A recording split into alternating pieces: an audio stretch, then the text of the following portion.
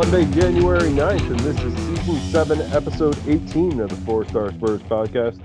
I'm your host, Anthony. With me this week is Lucas. Hello, hello, hello. And Jeff. Hello.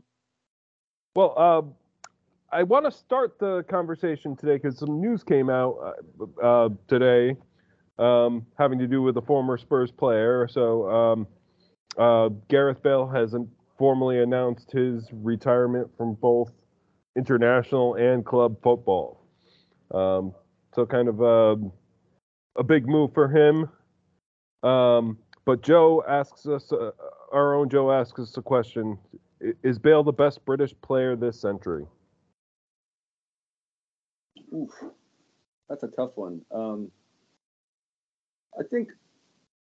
mean, you could definitely make the case for it. I mean, how many Champions Leagues did he end up winning at Real Madrid for them? Had to be at least 3, right? Yeah, I think 3, and then, I mean, he was.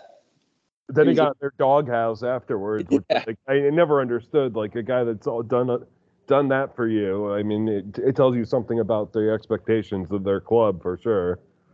Yeah, totally. And I think, I mean, he was just, I think, yeah, you could probably say he is. In his prime, I think he was probably the most electric player to watch, like electric British player. The way he could just take over a game was, I mean, and throughout his time, even at Spurs, we saw him playing, like he played multiple positions. Like he started as a left back and then got moved up to like a winger. And then towards the end, he was basically just the main man up top some games. So his versatility and his power and his dominance throughout all these different areas on the pitch just was, that's just some level of versatility in him. And he was just incredible to watch. Yeah, no, he's pretty good. I don't know. I couldn't really come up with anybody who I would pick that was better, at least in my lifetime, or at least my following of Spurs time frame. Do you have anybody else, Jeff? I mean, who else in the team picture would be Rooney or Beckham, or I don't know who else you would stack up there. I mean, a lot of people might argue Rooney, but since we're Spurs, it's Bale. Yeah. I mean, well, and I think the thing I love the most about Bale is, I mean, we all like to think that players play for our club and that's the most important thing, and that club comes first to the players. But again, this is just a business, so it's players leave, players move on. Sometimes they outgrow the club they're at, and at the time, Bale basically he outgrew us, and we've seen that happen throughout my life. I've seen that happen with many guys that came through Spurs and became superstars, but then that means they move on to bigger clubs and want to go make more money and win trophies and all that. And that's part of the game. And I think the thing that I love the most about Bale is when that happens, there's different routes that you can take. Like the Luka Modric route was, I mean, for lack of a better term, like he ended like a bitch. He pitched out and he was vocal about wanting to leave and refusing to train and putting up all the, like, he did it in a really poor way. Whereas Bale was outgrowing our club and still was putting in shift after shift, giving it everything he had, and left with his head held high. And I think that to me was something that was really special, that he will always, there will never be a bad taste in the mouth or anything about him parting ways with us, because he did it with honor. And that's something that I was proud of, and I'll always be proud to call him a Spurs player. So we're very fortunate that we got to spend the time we did with him. But I'm proud that he came back too. Oh yeah, I mean that was even the coolest part. Yeah. I mean, I wish I'd gone better, but Jeff. Yeah, I was gonna say. I mean, when he came back on loan, that game against Leicester, he single-handedly dragged us into the Conference League. And where we did. Oh yeah, that's right. But he got us there. He got us to the Europa Conference. So whether we wanted to be there or not is another story. But no, it was. I think it was always a question. Like, I don't think Mourinho was ever going to play him in against a top team in the league at that point on the downside of his career. But but I would have liked to see more minutes with him against the bottom of the table, I think, and let him tear them apart a little bit more, because I still think he was capable of it. But it was nice to have him back. I have to agree with you guys. I think he's it. Like and I hope there's many of golf courses that he'll enjoy in his retirement, and maybe open some pubs, brew some more beer, take advantage of all the marketing that's going to continue to come his way.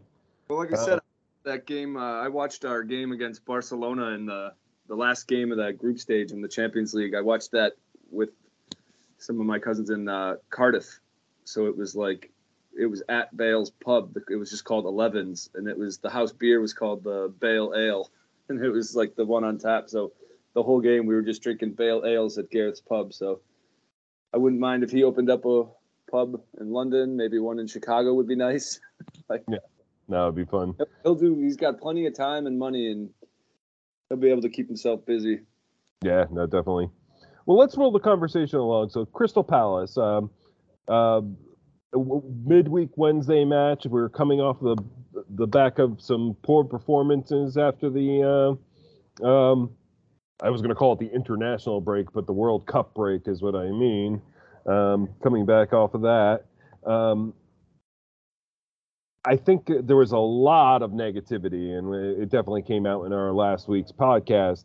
And this was one that, like, we really needed to see a performance. So we go into the first half, and I think we came out of the gates pretty strong for, like, maybe the first, 15, 18 minutes, maybe. Like, there really was some effort there. It looked like some of the effort that we normally save for the second half was there at the beginning of the game. But then it kind of fizzled, and then we kind of lost control of the game, and we end up at halftime with the scoreless 0-0 draw, which I think wasn't helping the negativity at all. But then that second half kind of happened. So let's take it from there. Go ahead, Lucas.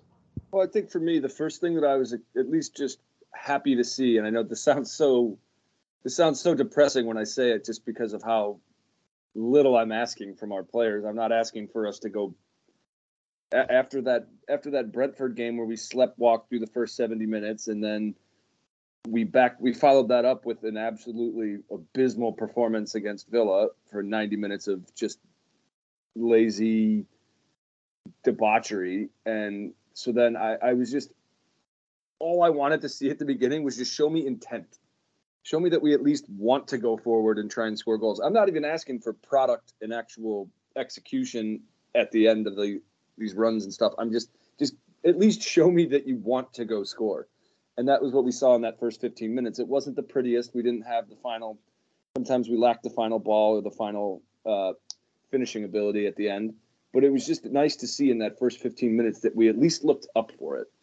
And like I said, it's sad that has to be the bare minimum of what I'm asking from our players. But after that game against Brentford and Villa, it was just nice to see us at least look like we gave a shit. And so for that first 15 minutes, we kind of came out and we took the game to them. And I think that once after that first opening 15, 20 minutes, we kind of settled and the game mellowed out, and Palace was kind of able to get their foothold in the game and kind of drag it out for the second part of that first half. But it was at least nice to see us come out with some kind of intent, because we are such a good team, and we have the ability to annihilate teams once we get up and get that first goal.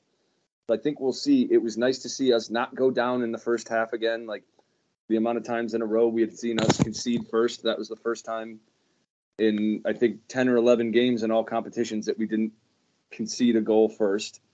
So it was just nice to see. Yeah, it wasn't perfect throughout that first half, but it was nice to see us come out with some kind of energy and some kind of passion and look like we cared. Yeah, no, definitely. Jeff? Yeah, I mean, even after it slowed down and Palace started attacking us, we looked competent and organized at the back for a change. And Hugo didn't look like he was going to pull, one of his epic mistakes. and that was all nice to see. So even though we went in tied at the half, it was still good. We hadn't conceded. We didn't look like we were in a super amount of danger. It was just, were we going to be able to score? And as it turned out, yes, we were. Yeah, no, and that was the thing. Like, I think coming out of that halftime, I could have seen this match going either way, but it certainly went one way, and pretty quickly. The 48th minute, we had the first Harry Kane goal. So let's talk a little bit about that. Do you guys remember it? I mean, it was. Yeah, it's the one right where Hill fed Perisic and Perisic to Harry, and that's where that kind of kick-started Hill for the rest of the game. That gave him such a shot of confidence. It was the Harry and Brian show for the rest of the second half. Yeah, and I think Brian was good from the start, relatively speaking, and I think some of the criticisms of Hill are that he's too slight. He's not going to be able to handle the physicality of the league. But I think he over the last couple of matches, he's been showing us that, maybe he can handle it a little bit. Yeah, there's times he's going to go down a little bit easier under a larger player, but if he can still work out the creativity around it, I mean, Eriksen was never a force to be reckoned with in the league. And he was able to be a creative contributor to the attack. So I mean, I think we might have something there, which now that he's getting a chance. Lucas? Well, I think the last sentence you just said is basically what I was going to talk about. Just we are very quick to judge guys and say, he might not have the physicality or stuff, but these are really young kids. So you need to have like we shouldn't be making a judgment until we've seen somebody get at least like a 30 to 40 games in them. Like we can't be making up our mind on Hill and writing him off because he hasn't looked great when he's getting an odd appearance every once a month, getting 15 minutes here, 15 minutes there. It's we got to actually see him play, and we've seen that now he didn't look like a world beater against Portsmouth, and we'll come on to that, but nobody did. So I mean, we'll get to see a better idea of what we have as a player there when we actually see him getting consistent minutes. And I think that there's definitely potential in there, and I think that he showed that against Palace, that he was able to look comfortable, and he had some great link-up play with Harry. And in terms of Harry, you were talking about that goal.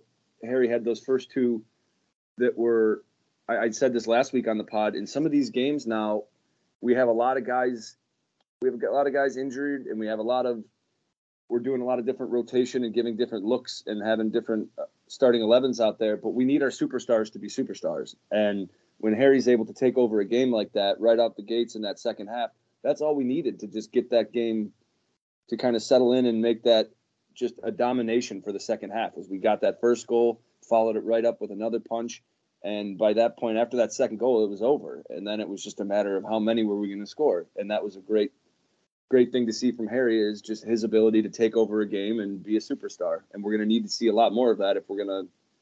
I mean, he's more than capable of doing that week in and week out. He's been on. If it wasn't for Haaland at Man City, I think his pace is on. He's on pace for 30 goals again. So it's like what we're seeing from him is great, and we're going to need to see him continue to do that for us to be able to take over games, especially when Son, who eventually got his goal that game, but Son's been really, really quiet this year. So, like I said, we're just going to need to see continuing going forward, Harry and Son being able to take over games. Well, and it's good to see that they have enough confidence to play off of Brian Hill now. Because when we've seen young players like Hill come in the past, even if they're highly touted, even if you can see that they have skills, you'll see that it's still Harry and Son playing off of each other, and then defenders can see it coming. Those are the guys that you got to stop. And then nobody ever gives the ball to Brian Hill, who's not really getting as much attention as from the defenders. So I think it's good that there's a little bit of confidence growing and enough to actually utilize Hill in these games, and we I think he was involved with 3 of the 4 goals. maybe not the assist, but he was he certainly set up the play for each of them. Go ahead, Jeff. I was going to say the other thing about Brian is, and we saw this in his past appearances, is that he's always full of energy, right? He always comes for the ball, makes himself available. He's getting better and better at passing in the box, and that's something we need because Son usually just stands around out there if he's not bringing the ball up himself. He's standing around somewhere near the box. And we always complained about the lack of energy in the box, in and around the box, and that's Brian's whole game. He's like here, there, and everywhere, like the Energizer Bunny, and we need that to break down these teams that just park the bus against us. So, well, we have a viable option in him, I think now, when Kulusevski's not available, and I think probably 2 weeks ago, Brian Hill was certainly going out on loan in the winter window, and we didn't have any other creative player that we trusted to when Kulusevski's hurt and unavailable to play. And now I think we might have a guy that not the same type of player, but but can do a job in that position if we need him to. I could still see us buying some additional attackers given all of our injury problems right now, and being unsure of that, even though I don't think that's where I'd like to see us focus, because I think Kulusevski will be back soon. I think Richarlison won't be out that much longer. I don't know if we need attacking players as much, but I certainly would like to see Son get a little bit more of a rest at times and play Richarlison there. And heaven forbid Harry Kane get a rest every once in a while and play Richarlison there. But Brian Hill being able to back up Kulusevski a bit is not a bad thing. And even if we brought in one more player to rotate in that attacking band, I think we should do the wing back. And we'll talk a little bit more about what players to bring in. But so we kind of talked about the 2 Harry Kane goals. How about Matt Doherty? So obviously, I don't think he was fit at the beginning of the season, which is why we didn't see much of him. But then it looked like Emerson Royal was being favored. I think that may have been a little bit of smoke and mirrors with Doherty not being 100% fit. But even when he would come in and get the Conte hug coming off of the pitch in a match, he still wasn't getting starts. And now all of a sudden we see Doherty seems to be the first choice, and I think he's performing pretty well, and we saw it with the goal here. Yeah, I think it's been interesting because he was always Conte's first choice, and then it wasn't until he got that injury against Villa last year that kind of forced Royal to the front of the line. And so it's nice to see now that it's kind of like finally his fitness is up to par, and it's like we can finally see him continuing to be back in his rightful place as Conte's first choice. It's just I was worried because without Kulusevski's done. He and Doherty seem to play, or Doherty seems to play like light years ahead of what his usual gameplay is when he's out there with Kulusevski. I know they seem to have like a really good partnership going on that wing. So without Kulusevski, we've seen kind of the last couple games, we've seen Doherty not look as threatening going forward. So it was nice to see us get that. I think he does a great job with Perisic doing that. When one guy makes the run, the other wing is meeting at the back post, waiting for that ball to come in. And I think we see Doherty does that very, very well. And Perisic trusts him to be at the back post. So I think I was pleased to see a game where Doherty was able to step up and look very efficient without having Kulusevski because a lot of the times, I don't mean to slag off Doherty, but a lot of times Kulusevski's doing his job for him sometimes with the making runs into the box with the ball, taking on defenders to the end line. That's something you would like to see your wingback be doing, but Kulusevski is just 1,000 times better at doing it than Doherty is. So Doherty sometimes gets away with having Kulusevski do his job for him. So it was nice to see a game without Kulusevski where Doherty was able to still look efficient and like an efficient wingback, and I think was rewarded by that goal. It was a nice bit of play from him. And who was it? Was it Hill that found him in the box? I believe it was, yeah. Yeah. So it was a good run, and it was a good play by both of those guys. So, yeah, it was nice to see him finally get on the score sheet again. Yeah. I think the other thing Conte was waiting for was, the whole fitness thing. A big part of it was that Doherty, would be able to defend well again. And honestly, like the last couple games, he's done pretty well. I mean, he's come up with a couple good interceptions or tackles, where you notice him on defense more, instead of just being, an attacking player only, as opposed to, his alternate at the position, who's very definitely defense only. So yeah, I just hope he can keep it up all year. He's on the wrong side of 30, and we saw him get hurt last year. So I don't know if you can count on a full season of Matt Doherty, or going forward into future seasons. Yeah. I mean, well, he's a 30-year-old player. He's had some injuries for us. I think if Matt Doherty is your backup right wing back, I think that's perfectly okay. Like, I think he could be our understudy to a stud right wing back for this season and maybe next season.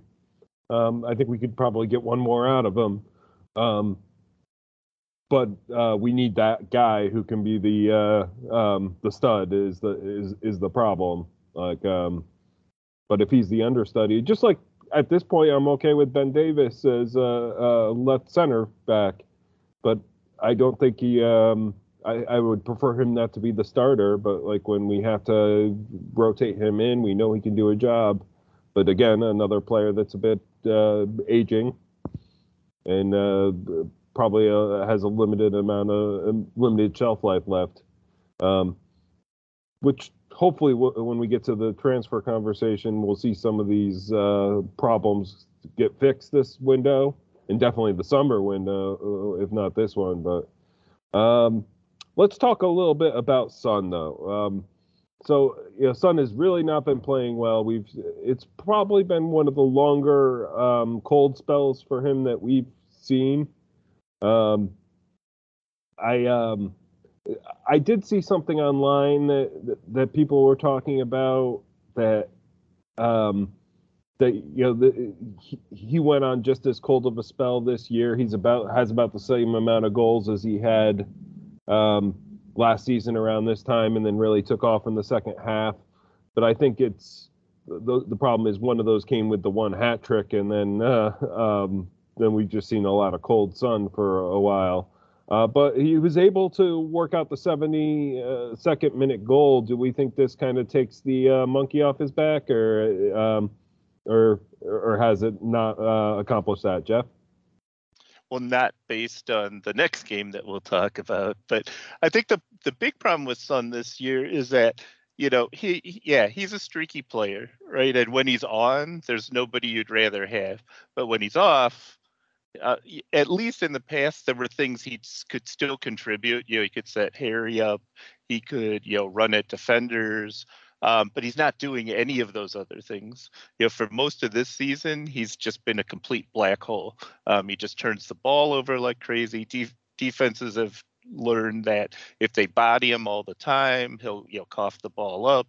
And he has not made adjustments to the way the league is defending him now. And, maybe he will in the second half. Now, he's got a goal scoring streak in him. Hopefully he finds it, sooner rather than later. Go ahead, Lucas.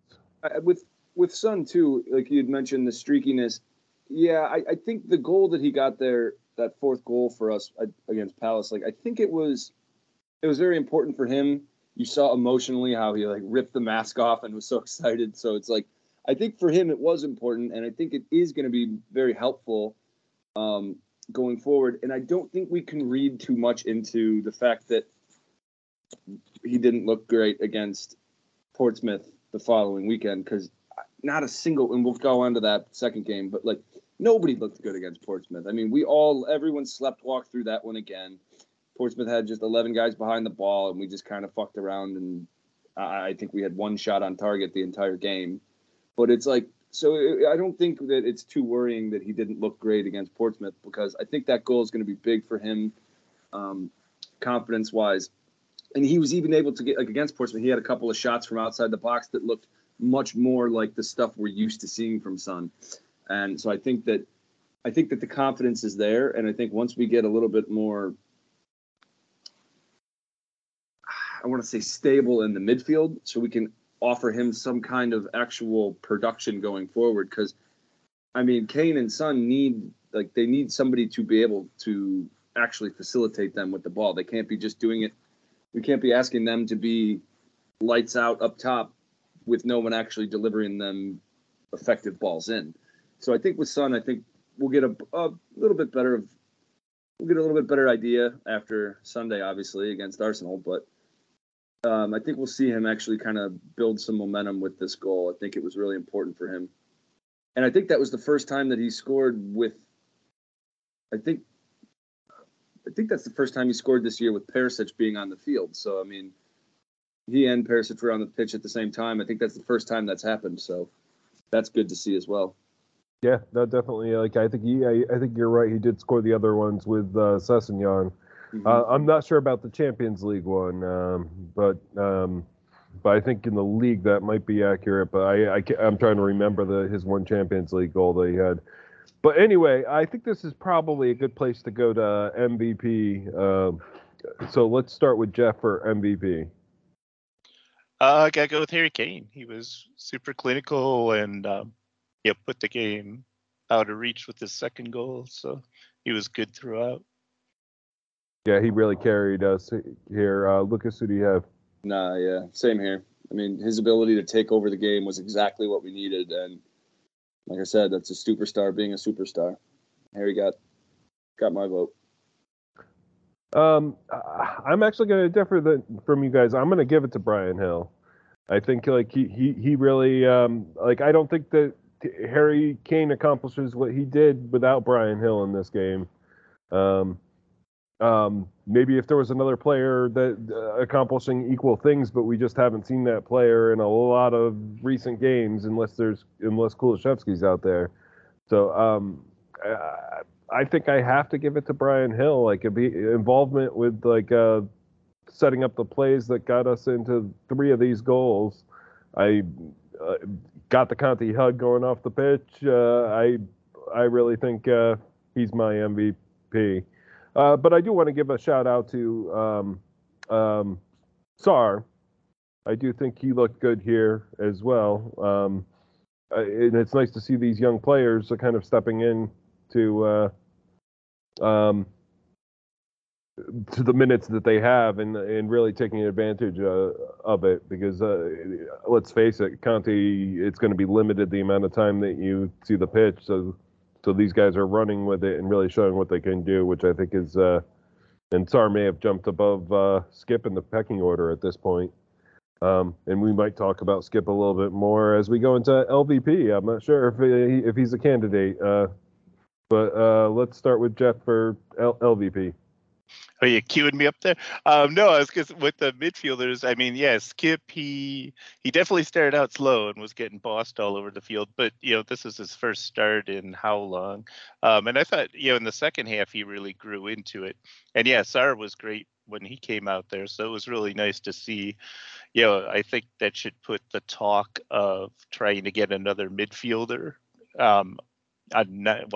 we still need a creative midfielder, but I don't think anybody's like, oh God, we have to get another midfielder out there. We seem pretty well set. But I am going to give LVP to his midfield partner, Højbjerg. Højbjerg's had a pretty good season, but this game, maybe he was just tired, but he just didn't seem to be involved at all in this game. And actually the team seemed better when Sarr came on for him. Yeah, good shout there, Lucas. Yeah, I don't really want to have. I don't want to say I have an LVP. It's hard to say you have an LVP in a 4-0 win, and I don't think anyone really looked poor. But I will kind of I will give a nod there to Jeff. I think he was right. Højbjerg was kind of invisible for a lot of that game. So if I had to pick somebody, I would probably give it to Højbjerg as well. But again, I don't want to be too harsh because I don't think anyone looked overtly like horrible out there. Yeah, I mean, to be fair, and like I think I have to judge by the first half, since the second half was so good. In where we did have the poor spells in that first half, but in the defense held it together. Obviously the goalkeeper kept it together in this one. So yeah, I think one of the midfielders, Skipper, Højbjerg, I think are the two that I would go with, but it's tough to pick one or the other. Let's roll the conversation along into Portsmouth now. Just to be full disclosure, I was on vacation in Madison, so I watched this one on my phone, lying on my bed. Their pub doesn't open at 6:30 in the morning. Everybody was super nice about communicating that to me, and that they're trying to find a place that will open for them for the early matches. But there wasn't a place I could go, so I kind of took this game in on my cell phone, on my bed on ESPN Plus, and so I drifted in and out of a lot for this one because it was an easy match to drift in and out of. So full disclosure there. What are your guys' thoughts on this match? Because you probably caught more of it than I did. Jeff, we'll start with you. For a game where we had 71% possession and 18 shots, but only 3 on goal, and only beat a team 2 levels below us by 1 goal, I thought it was pretty much a big disappointment. I think everybody expected more coming off of that, the big win against Palace. And it was the same kind of thing, we were never, defensively, we were never threatened, right? Hugo had to make a couple saves, but not, that was more in the second half and not many. The defense looked fine, but it was another thing where there was just not a lot of energy. Sarr and Skip were fine in the midfield. And I mean, the 3 shots that we actually had on goal, luckily one of them went to Harry Kane, world class, and he pretty much created that chance all by himself. But the other 2, good God, Royal, once again proving why he should not be our right wing back on an easy, fairly easy angle he should have made. And then, Skip blazing it over from, like 3 feet away from the goal. But other than that, that's 3 shots, 15. I mean, a bunch of them were like Son and other people where it's like, what the hell? We've seen this so many times this year where we just can't be clinical at all near the goal. And it's so frustrating, and it doesn't look like it's going away anytime soon. Yeah, I mean, this would be the opportunity, especially with like, I guess our best healthy attack right now out there. This should have been the opportunity to just take shot after shot and maybe score a ton of them and get everybody's confidence going. But it really took this pathetic 1-0. Lucas? Yeah, you had mentioned, Anthony, that you had been watching it and you were on your bed and you were kind of drifting in and out. I watched it at the pub down at the Atlantic, and I was standing up. And I still was drifting in and out. Like, I was falling asleep standing there watching it for 90 minutes because that was the most brutal, boring nonsense of a game I've seen in a long time. I mean, because again, Jeff, my stats that I have here are a little different. I have us only registered as 1 shot on goal because the Skip one and the one that Royal put off the bar. Oh, you're right. They don't count as a goal. So, because Skip just skied his. And, I mean, luckily, Royal, I felt bad because Royal... I think the way, because the commentator on the game was funny when it fell to Royal and he put that header in. The guy said something like, he goes, "Oh, and it was unfortunate that it fell to somebody without the highest of attacking prowess," or something.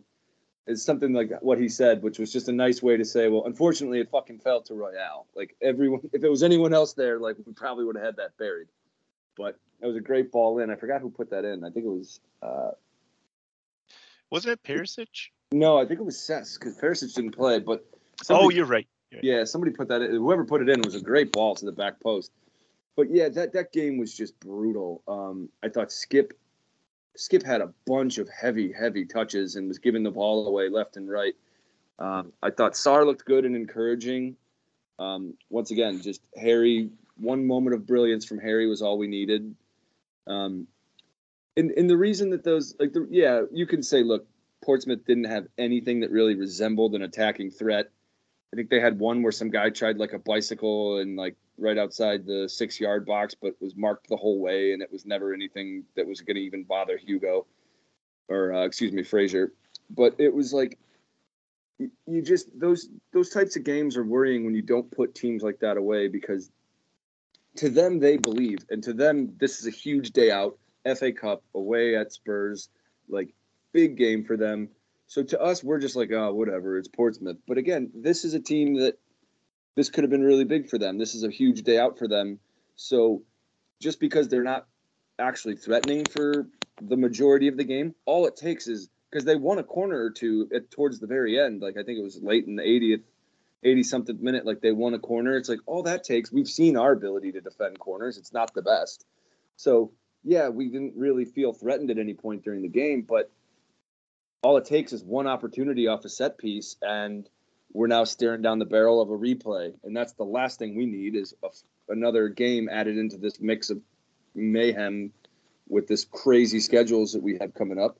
So it was worrisome in the fact that we weren't able to put this team away. I mean, one shot on goal against the League One side at home, that's brutal. I mean, you got to be better than that. And I think that watching that game back, it just seemed like we just seemed very okay with the fact that when we got that goal, it was like, whatever. We literally just mailed in that second half after Harry scored. And I don't think we saw any real runs or attacking threats. It kind of just seemed like we were okay with it, and we were going to just run out the clock. Yeah, I mean, this was a rotated squad, but these guys have had the chance to play together now, and the attack was strong. And do you guys did you have any concerns with any of the players that rotated in? I mean, we still kept them off the board. The defense held up, despite that they didn't have much. Jeff? I don't know if it was so much a concern with the guys who rotated in. The concern was, and even the announcers were saying there was no plan at all. I mean, it was just recycle the ball, pass the ball around, recycle the ball, pass the ball around. There was like no real attack in the box. There was no like try to pick somebody out and score after Harry scored. It was just let's hold possession. And on the one hand, that's good, because then we don't have to put our fragile defense under any threat. But on the other hand, you still have to have a plan what to do with the ball when you have it in the opposition's end so much. And, it just didn't look like we did. Well, and we're kind of a counterattack team, and we were just handed a shit ton of possession, which we haven't been very well versed at this season, so I can understand why we could also struggle with so much of the ball. Lucas? Well, what was kind of interesting, because again, it is frustrating, because I think if this was just a one-off game, we would all be a lot less frustrated by that performance. Like, look, this isn't a game we're going to be talking about 30 years from now. Like, that time we beat Portsmouth 1-0. Like, what a great, electrifying game that was. Like, we probably all forgot that game the second we walked out of the pub. Like, just get it out of our system. Job done, into the next round. But I think the reason that it's so frustrating is because we've seen a lot of that as of late this season, where, I mean, without Kulichevsky and Bentancur, we've seen very little creative ideas from anyone out there. So it seems, other than Hill against Palace and a few minutes of brilliance from a couple guys in that Brentford game, it seems like it's been a pattern of us not having any ideas of what to do with the ball. So I think that's why this one was a little frustrating. But the reason I'm not overly worried is because it's also really kind of strange when you go up and you get that 1-0 lead against a team that wants to park the bus. Usually, once that happens, now the other team's job is to try and come at you, and they're going to try and throw numbers forward. They're going to try and press. They're going to try and do anything they can, because they have no other option. They're now losing. They can't sit behind the ball. But with Portsmouth, they just still did. So it looked like we were so confused by the fact that we had gone 1-0 up, and now we're expecting them to try and take the game to us, and they didn't. So we were just like, okay, I guess we'll just keep recycling it around until you guys come out and get the ball, or what? Like, it was a really weird one. It didn't seem like it seemed like Portsmouth was really okay with just a 1-0 loss. They were like, whatever, as long as it's not 5-0, like it's more. It was the classic Ted Lasso strategy, right? Yeah.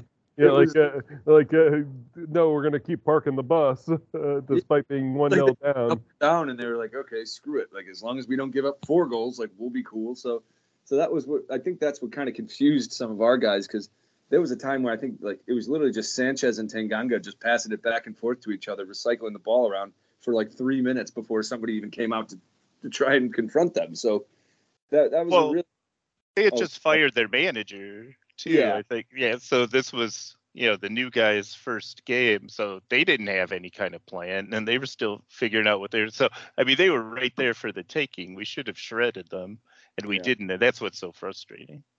Well, So for me, the biggest frustration from this game was not so much within the 90-minute frame itself, but actually once the lineup came out, I was really, really bummed to not see Spence start. And I wonder if part of that is a political type game with Conte, because to me, that's the only thing I can think of, is that Conte doesn't want to put him out there, because if he had gone out there and maybe he tears it up and looks amazing or something, maybe that means that,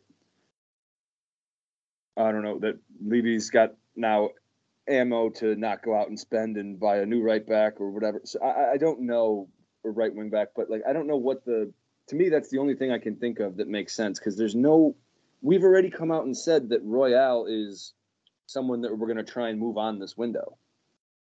So it's clear that Royale isn't part of Conte's future as a wingback. So what benefit does it have to put him out there? It's not as if, because again, like sometimes you want to put guys out there that you know you're going to sell, like Winks. When we knew we were going to try and move on Winks, we were playing Winks a lot to see if he plays well, it could boost his value or make him more desirable for someone to come in for him.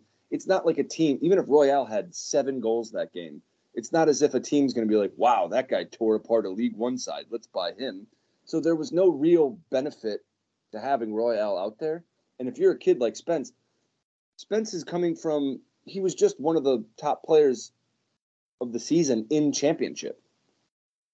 So it's not like it's not as if he can't go handle the League One side at home. Like, there was no reason in my head that he shouldn't have been starting. And if you're him, it's like, okay, I just came from being one of the best players in the Championship, and now I can't get a look in at home against a League One side. Like, what are you supposed to do?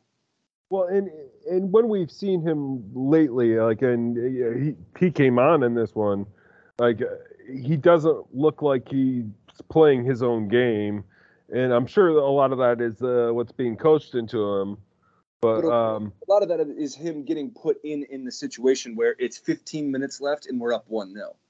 So we have a guy who's one of the best things he has is his pace and his ability to get the ball forward.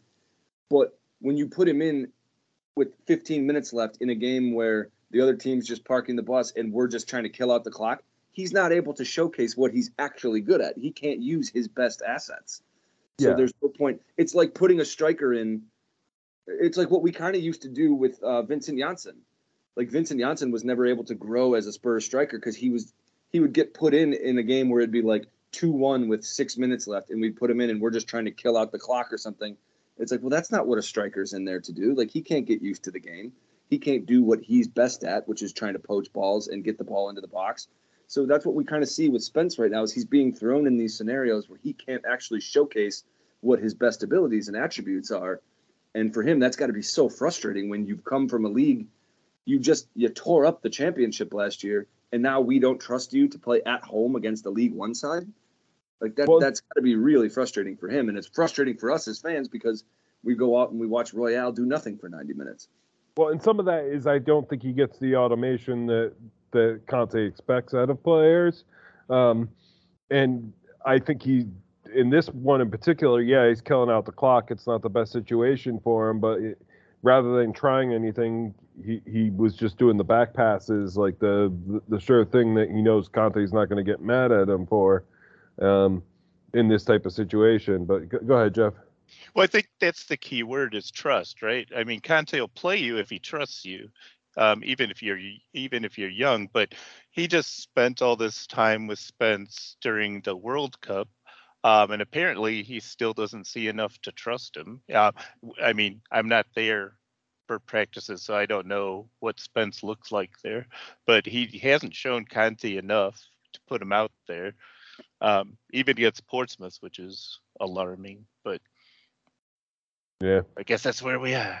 I know, but it's like I mean, at some point you got to take some kind of leap of faith. You don't. I'm not saying you need to trust him babysitting your infant, but like you can trust him to go do a job when you can throw Royale out there. It's not as if Royale is just been killing it this year. He's been useless for a majority of the games that he's been out there. I think maybe the thing is trust defensively, because Royale is useless going forward, but he is someone that you can trust to not have catastrophic mistakes at the back end like some of our other defenders we've seen this year.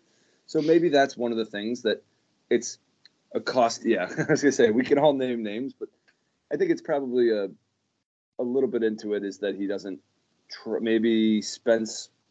But it's like, how are we going to know until we get him out there? And I'm not saying you start him against Man City away, but I'm like, starting him against Portsmouth. Because, again, then my hope is that we put him on loan.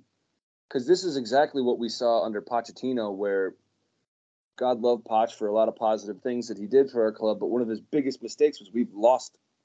We had a lot of Peters, like that. Ganga, like Poch stunted the growth of a lot of really talented players in our team because he just either wouldn't put him on loan or wouldn't give him reps. So you need to either get minutes regularly or get a loan spell. And I think that's what I would love to see from Spence right now is at least give him another loan spell if you're not going to play him, because there's nothing. This is a guy that's used to playing every single week for a competitive side, and he helped take his team up and get them promotion into the Premier League last year. So I think that for him, it's got to be frustrating as all hell to not get any minutes and be just stuck playing with the U21s. It's got to be.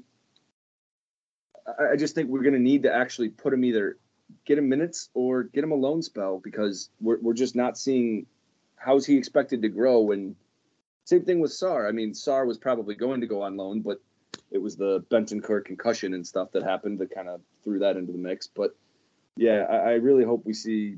We got to do something because there's such a player in there and it's just being wasted. Okay, well, let's go to MVP and let's start with Jeff. I'm going to go Harry Kane again because he was the most competent guy out there. And at least he put the ball in the net.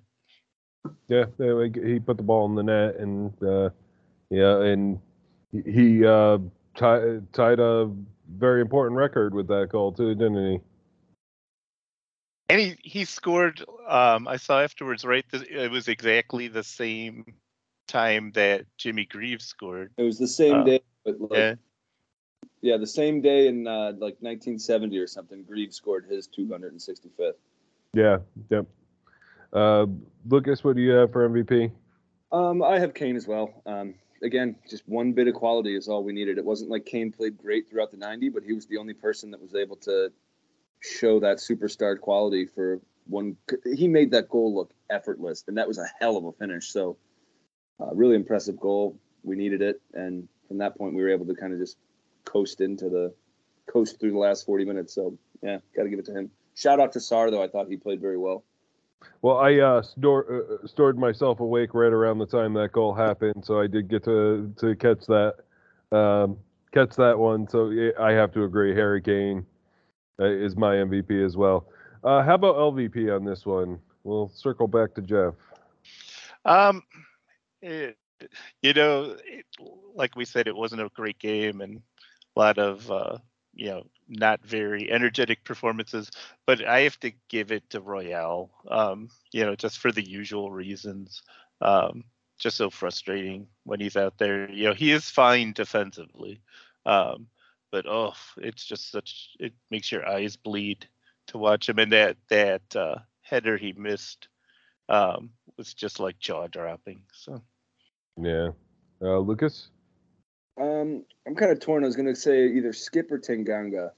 Skip, I thought, gave the ball away a lot and missed a sitter.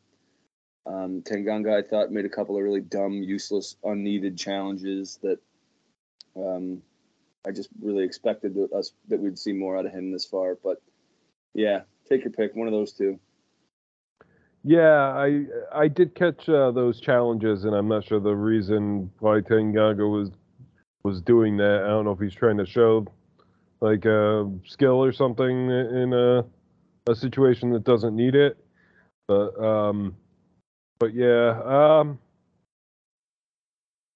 I think probably Royale for me, from what I had caught, like just missing.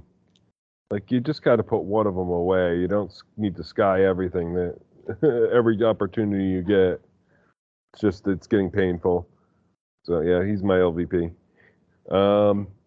So with the advancing and the victory here, we did move on to the next round of the FA Cup, and the draw did happen yesterday, I believe, and we got Preston North End. So how do you guys feel about that draw going into the next round as compared to other draws that we could have gotten? Well, you get to play the kids again, right? So we'll probably see some variation on the same lineup. And hey, maybe Spence, if he's still here, maybe he will even get into that game. We can hope. I think they might be a little bit more difficult than Portsmouth were, for sure. And as you advance, like these teams are, like for them to go on to that next round of the FA Cup would be huge. Where for us, we're like, okay, we're just trying to get past this.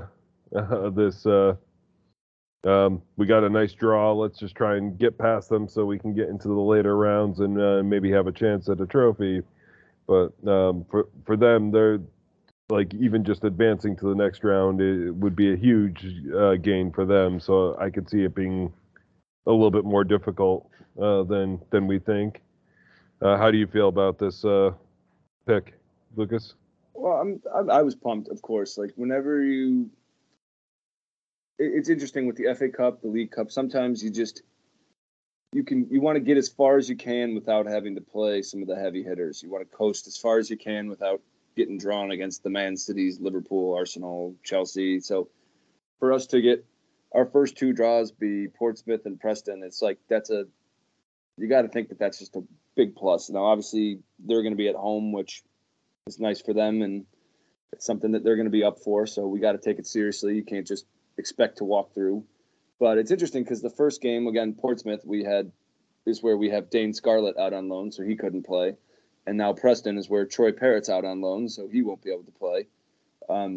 But yeah, I'm very pleased with the draw, and I know I think Arsenal got City, so like there's a couple of the big Premier League sides are going to be facing off, and so we'll see some more Premier League sides drop out. So hopefully we can get the job done, and we should be able to. It'd be nice. We'll be able to rotate. It'd be nice if we could get guys like Spence some minutes. But yeah, I'd expect to see a lot of rotation, and I'd expect to see us get through to that final round of 16. And from there, now it's hopefully, just keep getting good draws and keep grinding out results and see if we can get as far as we can. Jeff, real fast, and we're going to half. Yeah, I just wanted to ask you guys, do you think it would be more to Spurs' advantage to crash out of the FA Cup and play fewer games, given all the injuries and thinness of the squad, or is it worth going full throttle to try to win the cup? I would say go full throttle in it because I don't expect us to actually get through the round against AC Milan in the Champions League. Like I don't think we'll get past. We'll be out of the Champions League sooner rather than later. It's not like I can't expect us to have a deep run in the Champions League the way we've been playing. I mean, if we're getting absolutely put to the sword at home by Villa, it's not as if I expect us to go to the San Siro and beat AC Milan. So I think we'll see us bomb out of that pretty quick. So in my opinion, yeah, I'd like to see us have a go at the FA Cup because it'd be nice to just see us get some silverware across the line. Yeah, I'm kind of with you, Lucas. Yes, of course, the money that advancing in the Champions League can spring, and if we can get ourselves into form by then, I'd be thrilled to really chase that competition deeper. But I don't think with where we're at in the league, like our chances of getting to the top of the table and competing for first place are pretty slim. I think being able to chase some silverware here with maybe when we get to those teams that are in, closer to chasing the league, maybe we'll have a bit easier of a time getting past them in the later rounds of this FA Cup because they're going to be focused elsewhere. So I think we have to chase this one. Yeah, I think for me, what would be the ideal finish is win the FA Cup and finish top 4. I think those should be our priorities. Yeah, that'd be huge for me. I think this is a good place to go to half. The second half, we will talk a little bit about transfer rumors, maybe a little bit of some other rumors that came out there from the desert, we'll say. And then we have to preview the North London Derby. So lots to talk about in the second half. But first, we are going to go to Luke's Locks. Luke's Locks. All right, here we have Luke's Locks. Here are your 4 free picks of the week. First up, it's going to be Man City minus a half goal away to United in the Manchester Derby. Both teams have been hot as of late. United have won 5 straight in all competitions. But I think Man City is going to prove too strong for United, and I think City's superior depth and firepower off the bench will be the key. So take City minus a half goal in that one. Next up, it's going to be over 2.5 goals in the Brighton game as they take on Liverpool at home. Brighton has scored 14 goals in their last 4 games and are always up for it at home. Liverpool obviously have a lot of attacking firepower as well. So they will be looking to get back into a top 4 place. I think we'll see several goals in this one, so take over 2.5 in Brighton at home to Liverpool. Third on the docket is Newcastle minus a half goal at home to Fulham. Newcastle is a very strong side at home and will be looking to stay up in that top 4 position. Fulham won't be as rested because they play Chelsea on Thursday, which is a big derby for them. I think we'll see a sluggish Fulham side and Newcastle will take advantage. So take Newcastle minus the half goal in that one. Finally, we're going to take under 2.5 in the North London Derby as Arsenal comes to play our beloved Tottenham Hotspur. Unfortunately, I expect us to set up very defensively and keep a lot of guys behind the ball. So I don't think we'll have much possession, and I think a draw would be a good result for us in this one. I think we'll defend as best as possible, so I don't see a lot of goals in this one. Under 2.5 is the play. There you have it. There's your 4 free picks of the week. Let's go get rich, kids. Well, thanks for that, Lucas.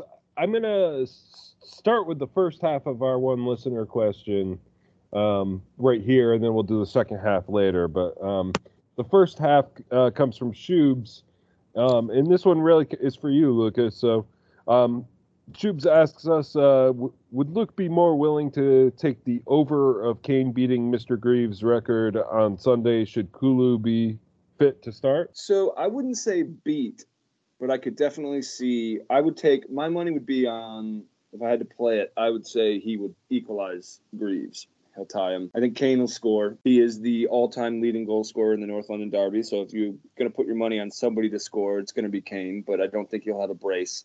So yeah, I would say he equalizes Greaves at 266. I would throw a little coin on that spread. Yeah, that seems to make more sense to me too. Where we're at, but yeah, good. Thanks for the question there, Shubes. Let's. Before we go into the second half of Shub's question, I think we should have a little bit of a conversation about first this Qatar rumor. So this came out. There was rumors that a Qatari sports investment group was looking to invest in Tottenham, amongst other clubs. This rumor kind of took over, and it was kind of a mixed bag with the fan base. Yeah, some people that would be happy, but they were looking, hypothetically, we're looking for a minority stake in a club. I just want to ask the question: how would you guys feel if like we ended up with the Qatari? And it looks like this is not going to happen, so not something that we have to worry about. But let's just have a quick conversation about how you would feel if we had like a Qatari investment group come in and buy a stake in the club. Lucas? Personally, I'd be thrilled. To me, I'm like, I think it's past the point in football that I think it's naive to look. This is the way football is now. If you want to be able to if you want to win trophies and you want to have success, you need a lot of money and you need somebody to come in and make that happen. Look at City, look at Newcastle.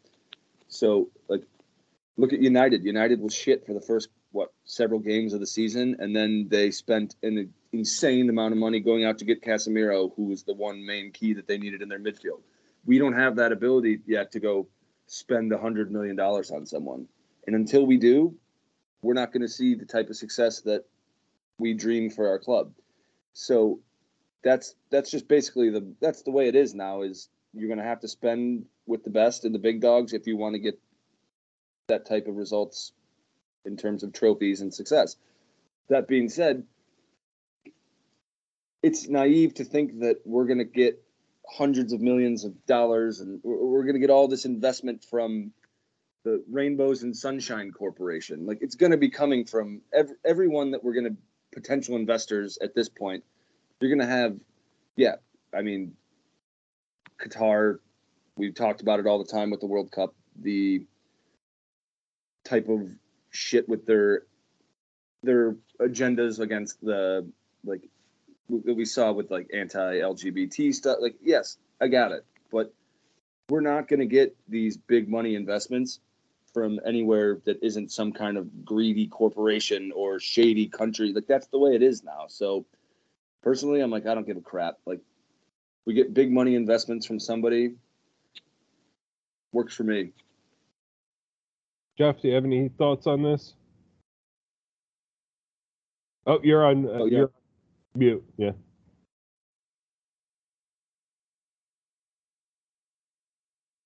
Oh. There you go. You're good. You're good now. Oh, you're still not making any sound. I'll jump in. Right now. Wait. Oh, there you are. Now we're good. There you are. Weird.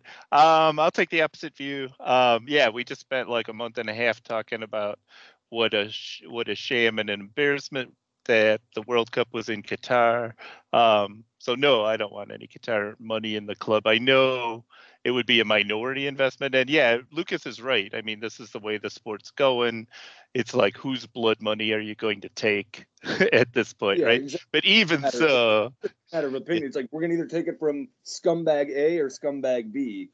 Right, and we're not really going to get a say anyway. But for the small say that I have, I'd rather it not be Qatar's. I mean, it's, all the things we talked about, the LGBTQ,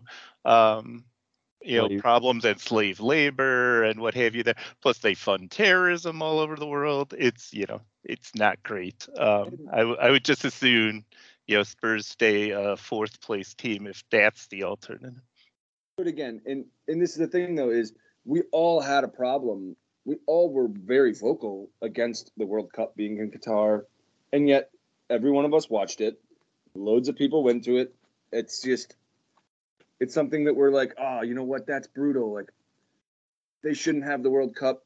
They're wrong about all these views. And at the end of the day, it's like, well, we still ended up watching it. We still gave them our attention and our money and everything. It's like, it's just the way the game is now. So it's just a matter of, again, and you can nitpick every company. You can't be a company that has billions and billions of dollars without having like done some pretty shady things to get that way. It's, you can't be super ethical and find yourself to be one of these big billion-dollar corporations that can invest in football teams. So it's like, at this point, when you're at the top of the Premier League, and the people that you're going to be seeking investment for aren't going to be like, the Salvation Army is not going to be the one putting in $1 billion for us. It's going to be some shady country or some oil tycoon just to be clear, I wouldn't want the Salvation Army there either, right? Like, there's some anti-gay stuff there as well. Yeah, but 100%. And all that matters is how we as supporters, we know how we feel. We know the great traditions and like the history of our supporters, and we know our ethics. But I mean, if we want to, you got to pick. Like either we're going to be you can't stick morality in the trophy cabinet. So you got to pick. It's like at some point you're going to have to take some blood money from someone and just do the best that you can as a supporter group, saying, hey, our group of fans is going to rise above any type of hate or racism or anti-LGBTQ stuff. Like you got to trust that your fans are going to be the people you believe them to be, and accept the fact that, look, investment's going to have to be coming from some shady areas because that's the way football is now.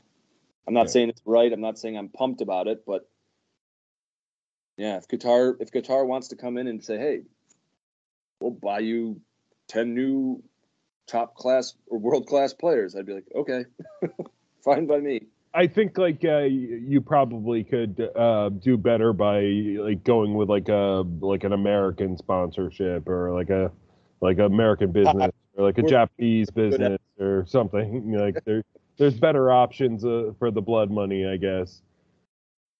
Go ahead, right. Jeff. I think the other problem is, now we're in competition, right? Because United's on the market, Liverpool's on the market. So, when we're fighting against them with potential investors and stuff, it's going to make it probably more likely that we're going to get, blood money from a unsavory place. It's another thing where, ENIC probably thought, we got this big stadium, we're in Champions League. Yeah, we're going to be able to name our own price. And then the Saudis bought Newcastle, and now we're competing. Then Chelsea got bought by the Dodgers, and now we're in competition with all these others. So, it's just going to make it harder and harder to find, especially an American owner, since the American owners are selling now. So. And again, like if it's not us, it's going to be someone. So they're going to come in and they're going to pay for someone. So yes, we can say like, oh, good for us, we didn't take that blood money. But when we're sitting there, like if they go buy Aston Villa or something, it's like, well, when we're sitting there getting waxed by Villa 5-0, we're not going to be able to walk out of the stadium and be like, well, good for us, at least we took the high road. No, we're going to be fucking pissed. We're going to be like, fuck, Villa's got all these players now, like Newcastle, like within for the amount of money that like Newcastle has with this like Saudi Arabia group, like they dwarf City in terms of like finances. So it's not going to be long until Newcastle's every year going to be a perennial top 4 team. It just adds crazier, harder objectives for us to try and overcome. So I would rather it not go to some other team now, like, because it was always the Big 6. Now it's the Big 7 because of Newcastle.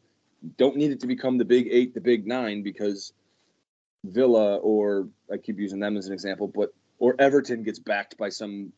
I don't need it to keep adding all of these like financial powerhouses into the mix. If it's not going to be us, it's going to be someone. So, I mean, might as well just come to terms with it. To take advantage of the fact that we have the stadium to draw in a big. Oh yeah, absolutely. Interest. Yeah, and they don't have to be the majority owner, but they've got to be willing to pump the money in that the current ownership isn't willing to. And I can't keep financially backing the club through the club shop. I'm like, I've been doing that. I've been keeping us afloat via the club shop for 30 years. So I'm like, at some point, we're going to have to get some other investors besides me. Yeah. Well, the other weird thing about the Qatari thing, right, is that it's the group that owns PSG, and they're trying to set up a rival organization like the City Group does, right, for Manchester City, where they have the New York team and other teams all over the place. So how does that benefit us being part of the same group as PSG? It just seems kind of weird. Yeah, and it doesn't sound like Levy's biting on this particular deal. Like, I believe that he probably did meet with them, but they came out and said that there was nothing to this story. But I think it does open up the door to this important conversation that we have to think about, and getting outside investors is kind of important to our growth as a club going forward. But we still got a lot left to talk about, so let's move this conversation along. I want to talk just a little bit about transfer rumors. How are you guys feeling about like some of these rumored players? I mean, I've seen like the Marcus Edwards that was heating up, and then it kind of quieted down. We saw we've been back and forth with Pedro Porro, but he's it sounds like they're asking for the full release clause of I think 45 million. I believe that's the euro amount. And any other rumors or ones that you guys been hearing about, Jeff? I know Poro's the one that won't go away, right? Both Fabrizio Romano and then Dan Kilpatrick in the Evening Standard today even said that's the top target, even though Spurs seem to be denying it. But I don't know, 43 million, that's a lot of money to spend on a right wing. If we're going to do that, I'd rather we just shoot the works and try to just get Gvardiol to solve our defense once and for all. I mean, do you guys think that Porro is really the be all and end all who will solve right wing back for the next 10 years? I don't know. He's another 5'8" guy. And some of those guys work and some of them don't. You don't know how he is defensively. He seems to have like a 69% passing percentage. I don't know. Is he it? Is he, or is Spence going to wind up better than him in the long run anyway? I kind of have this feeling, and I don't know who it's going to be, but I imagine it's somebody that plays in Italy is what we're really going to get. Like, I think given like Conte's recent time there, Radici, given his like clear favoritism towards that league, I think it's gonna be somebody that we don't expect, but I think we are going to get a right wing back this window. But I don't know if it will be for that much money, and it might not be somebody that we're even eyeing that much right now. What do you think, Lucas? Well, I mean, for me, it's I think that we just have I don't think right wing back is our biggest concern right now. I think for me, the entire transfer window thus far has been kind of disappointing because I had hoped that we would have some kind of aggressive game plan in place. Especially with that World Cup break, I thought that we would have, because what was it, like Liverpool had somebody that they had basically agreed to sign, like, so the second the window opened, like that got sealed. Chelsea brought in a $40 million center back. It seems like all of the teams that are willing to spend big money have been aggressive with their approaches thus far, and here we again sit where, and I get January is never going to be the window that, if you're the buyer, it's always going to be, you're going to tend to overpay in January, and if you're the seller, you're going to end up being a lot better off in January. But I was just hoping that we'd be a little bit more aggressive at this point. But like I said, I think that right wing back probably isn't the biggest concern. And in terms of who it's going to be, I would hope that we would give it to Spence, because another thing you have to think about is the English quota. So Spence being English that's really helpful. And so I think that it'd probably be smarter to actually try and give him a run out and see if he can become, he's faster than Kyle Walker, they say. He's big, he's strong, he's willing to run at the box. So to me, I'm like, I would love to see us just give him a chance before we buy a new right wing back. But I mean, we'll see. I think that what we really need is a new center back. I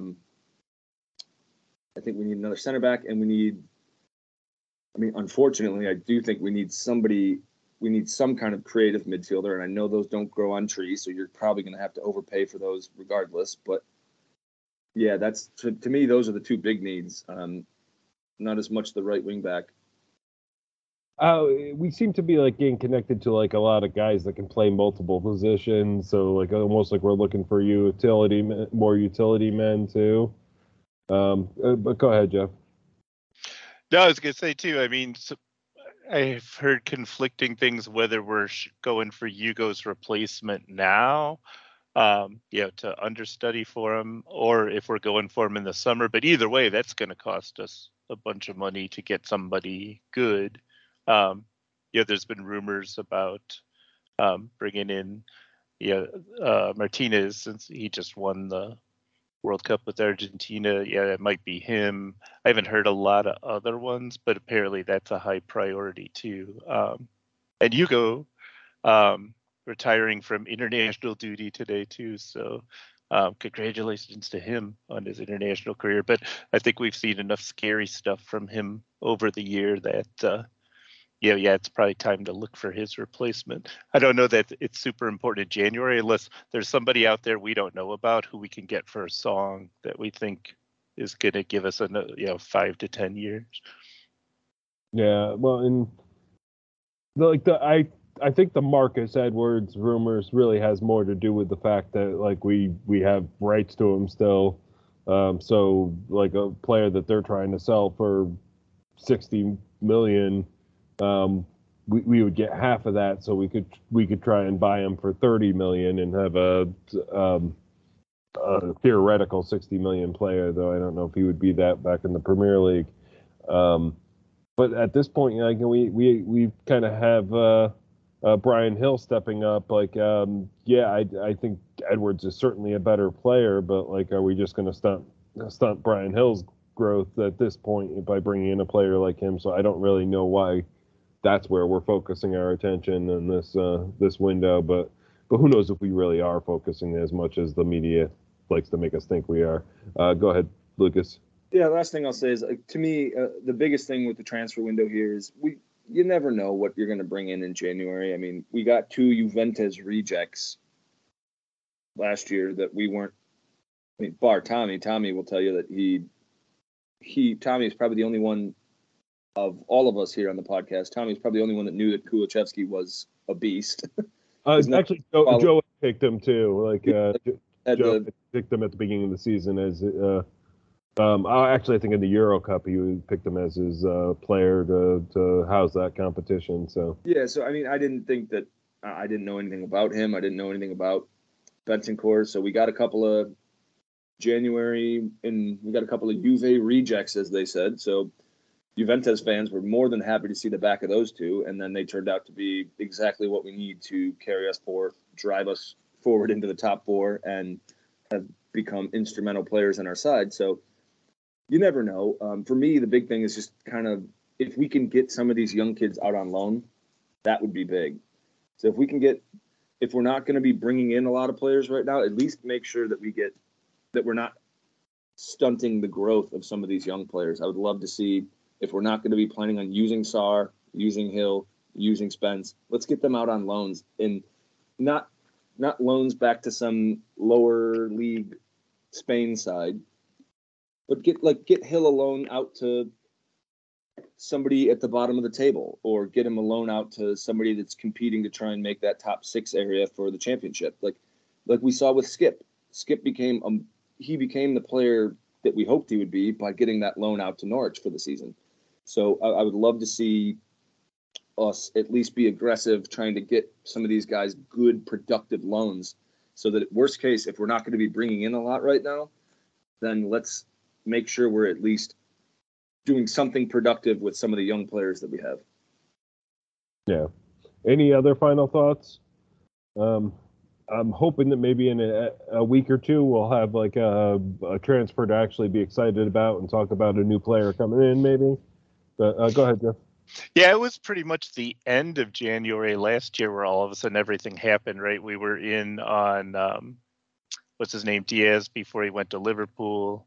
And then that fell through, and then the Traore thing fell through, and we were all like, oh my, the sky is falling. And then then we got the 2 Juventus guys, which saved the season. So I suspect it'll be kind of like that another thing that pops up out of nowhere towards the end. There were all the rumors earlier that Malinowski was somebody we were looking at, but he got sold to Marseille today, so he won't be our creative midfielder. So we'll have to see who does pop up. Which is a shame because he seemed like he really wanted to come play for us too. When the players are that excited to be with Spurs, you kind of want to make the purchase. I'd rather have guys that really want to be here than just like people going looking for the pot of gold or whatever. But yeah, we'll have more to talk about in coming weeks. See if we make any transfers, or if we don't, I'm sure we'll have a lot of negative stuff to say about that if that happens. But we have to move this conversation along because we have a very important match to play this weekend. So this Sunday, January 15th. And just to answer the second half of Shub's question without reading it out, if you're in Chicago, definitely come out to the pub early. The Atlantic is the only place that we will be watching. So if it fills up,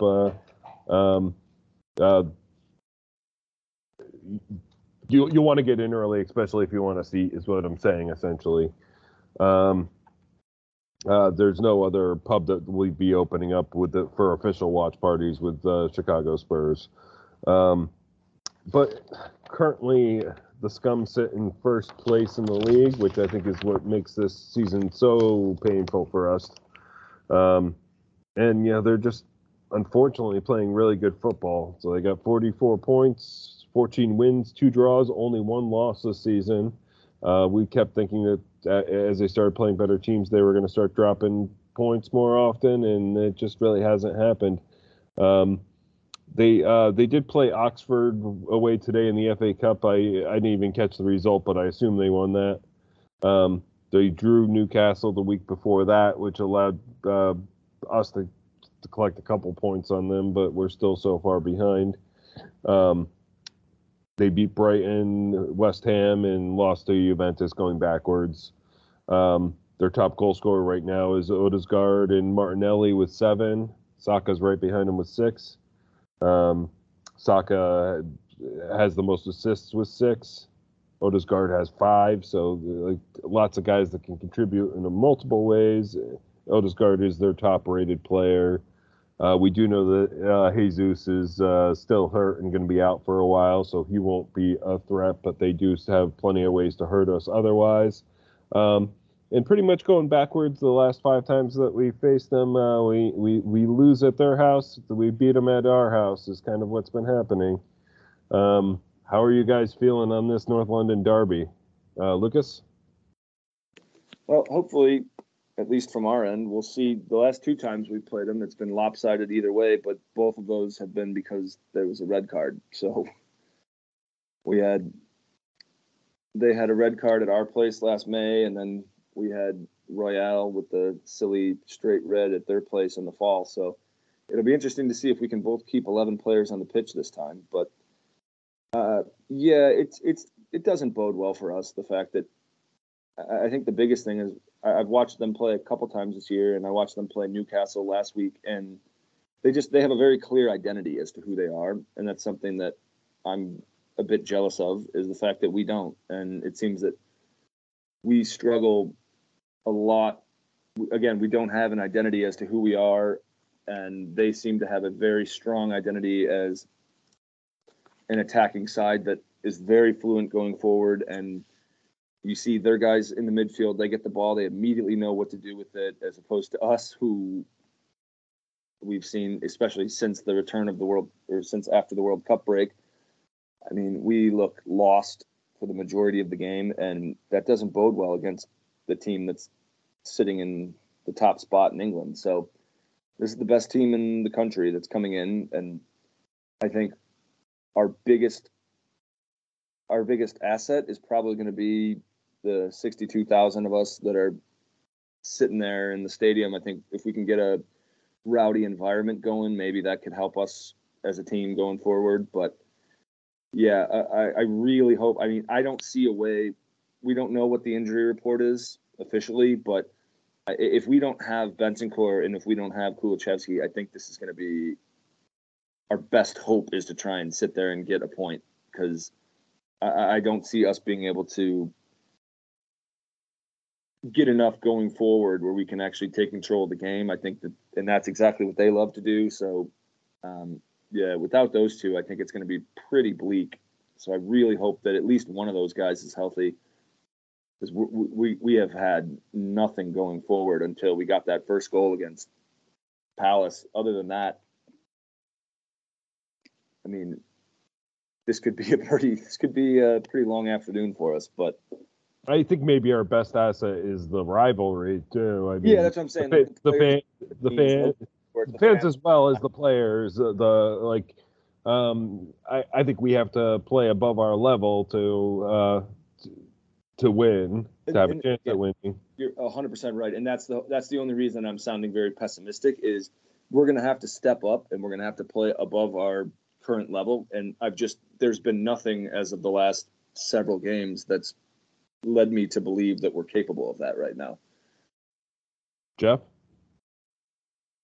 I totally agree with Lucas that the whole key to the game is that Bentancur and Decky are back.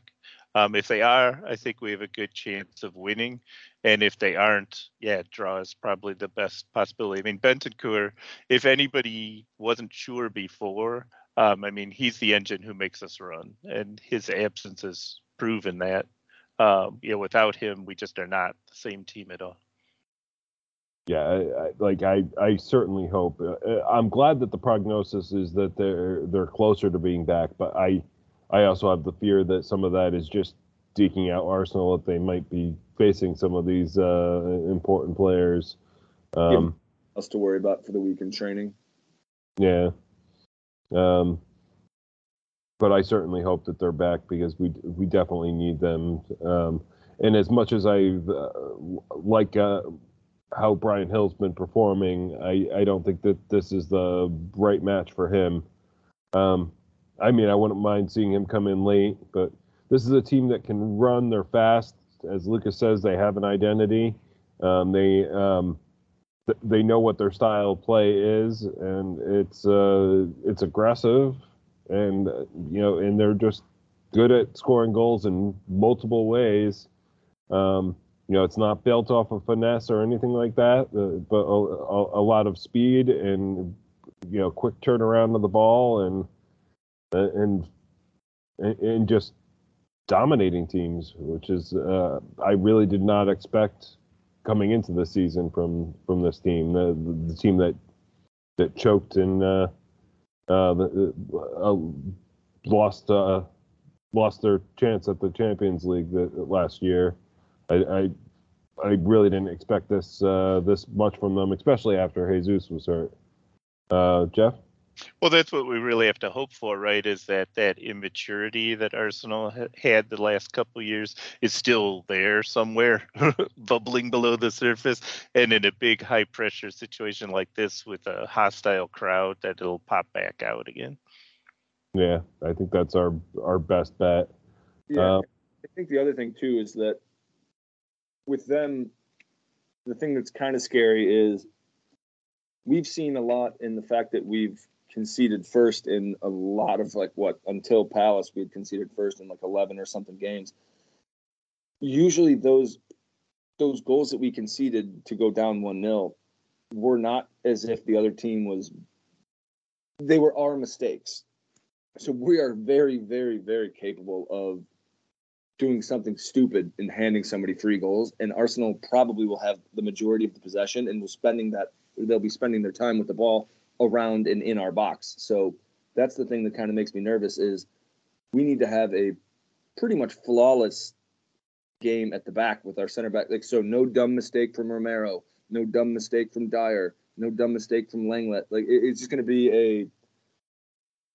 be a tall order for us to we're going to have to be perfect at the back and hope that we can get a couple moments of brilliance from Son or Kane, because that's kind of going to be it. We don't have, if we're getting one shot on target at home against the League One side, I don't really imagine us blowing the doors off the top team in England.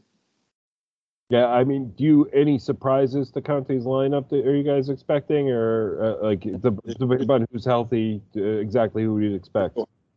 We're so banged up that there's really no options. The only surprise would be if Bentancur and Kulusevski are healthy. Other than that, because I think Basuma just picked up another knock in warm-ups. He was like warming up for the game and got injured the other day, so I think we won't see him. It'll be between Skip, Sarr, and assuming if there's no Bentancur, it'll be between Skip, Sarr, and Højbjerg. So it's really not. There's really not too many surprises that we could see. It's pretty much the team's going to pick itself. If they're healthy, they'll be out there. If not, again, it could be pretty bleak. Yeah, well, you were talking about the guys with mistakes in them, and that's been Basuma this year too. I mean, he's always got a yellow in him, and he's always got a stupid giveaway or two. He got a yellow card suspension after starting. He got more yellow cards than he did Premier League starts. Yeah. Again, just an astounding stat, but. Yeah, I don't know if we're better off with Sarr against Arsenal or Basuma. I mean, hopefully it's Bentancur, but if it's not, I don't know. Basuma hasn't instilled a lot of confidence. And hopefully, maybe if it needs to be Skip, maybe Skip is the right guy for it because Skip knows what this game means. He's part of our youth system. He knows what this derby means. So I think if we do see Skip play, I would hope that we would see him take his game to another level because he knows what this game is, and that could be an advantage in our end. Is that guys he can be defensively sound too? I mean, he came up through our system and knows what the North London Derby is. Like that could be a very big asset. So let's hope, fingers crossed, that if we do see Skip out there, that he rises his game to the level that we would expect a Tottenham player to do at home, defending our turf against our biggest rivals. Well, I could see if it does end up being like a Sarr out there. I mean, he's pretty good at cutting free some attacks. He's got those through balls that we haven't seen from probably anybody besides Bentancur. He's or Kane. That's or Kane. Yeah. 10% of our good play from the midfield comes from Harry Kane, ironically. So it's well, that's the thing. Nice, but a big problem. Yeah, I mean, that was a funny thing in the going back to the Crystal Palace game is, when they pulled Sarr in and some of the other young guys, Harvey White and stuff. Immediately, all they were doing was passing the ball to Kane, which is exactly what our regular midfielders should be doing, and they don't. It's like, good God, Højbjerg, Basuma. What the kids know to do it when they come in. Why can't you? Yeah. It's. I think there's some pretty good vision there from some of the kids, but this is a big moment, and it's tough to pick those guys unless there's no choice. I think this is probably a good place to go to predictions. So we'll start again with Jeff for predictions. Well, I'm gonna predict that Decky and Bentancur do play and that we pull off a 3-1 win. I think we'll get ahead 2-1 and then late when Arsenal's pressing for a tie, they'll make a terrible mistake and we put it away. Ooh, so I got to say players. I say Kane with a brace and I'm going to say Bentancur with the other goal. Okay, I'm thinking, Lucas, that you're going to have a little bit more depressing of a prediction here. Well, this will be as optimistic as I can be, but I'm going to say 1-1. Kane gets a penalty, but we hold, and we get a point. Which, at the end of the day, I know it's unfortunate because it's them, and that's why it's so depressing. Is the fact that they're the top of the table, but anytime you have the Premier League leaders come into your house, if you can get a point out of it, it's a good result. So if we can get a point, that's my prediction. We'll go 1-1.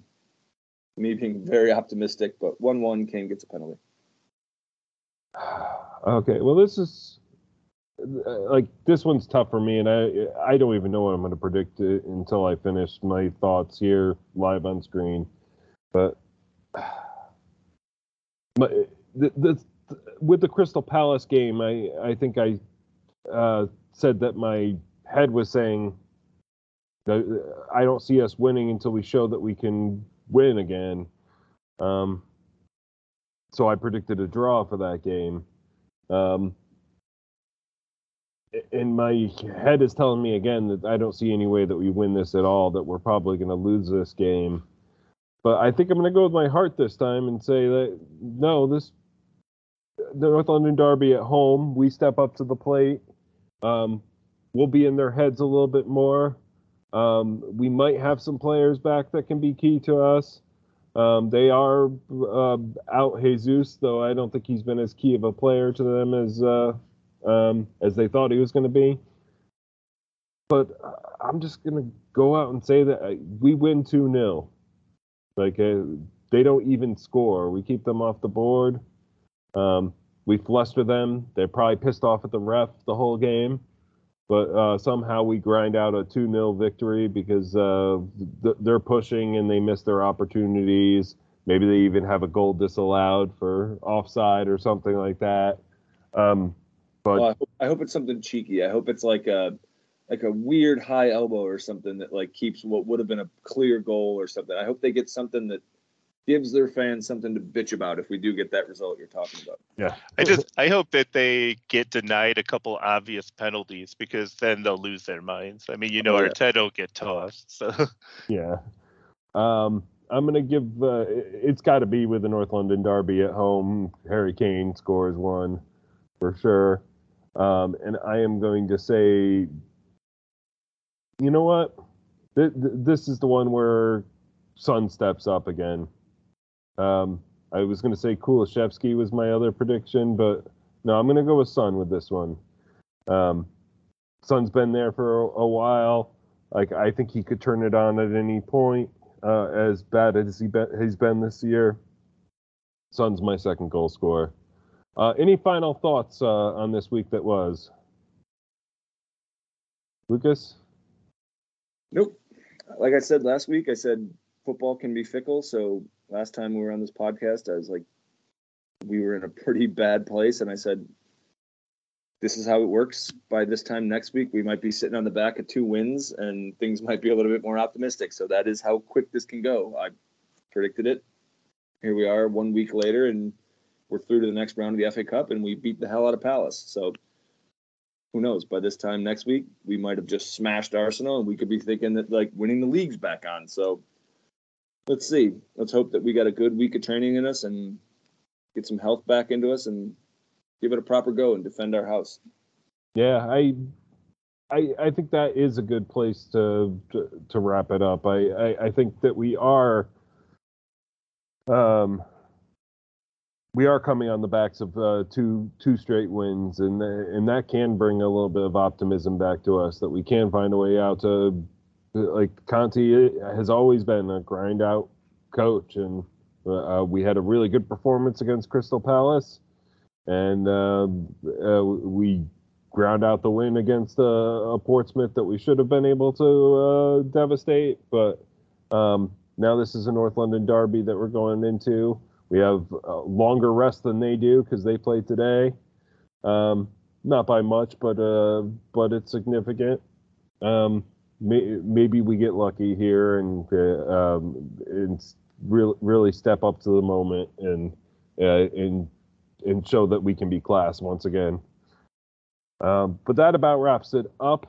So thank you so much to Tommy for editing tonight, Charlie for the music, Sam for social media, Kimby for the logo, Lucas for Luke's Locks. Find us on our many platforms, including iTunes, Spotify, Stitcher, and many more, and hit the subscribe button on those where you're allowed to, and write us a review.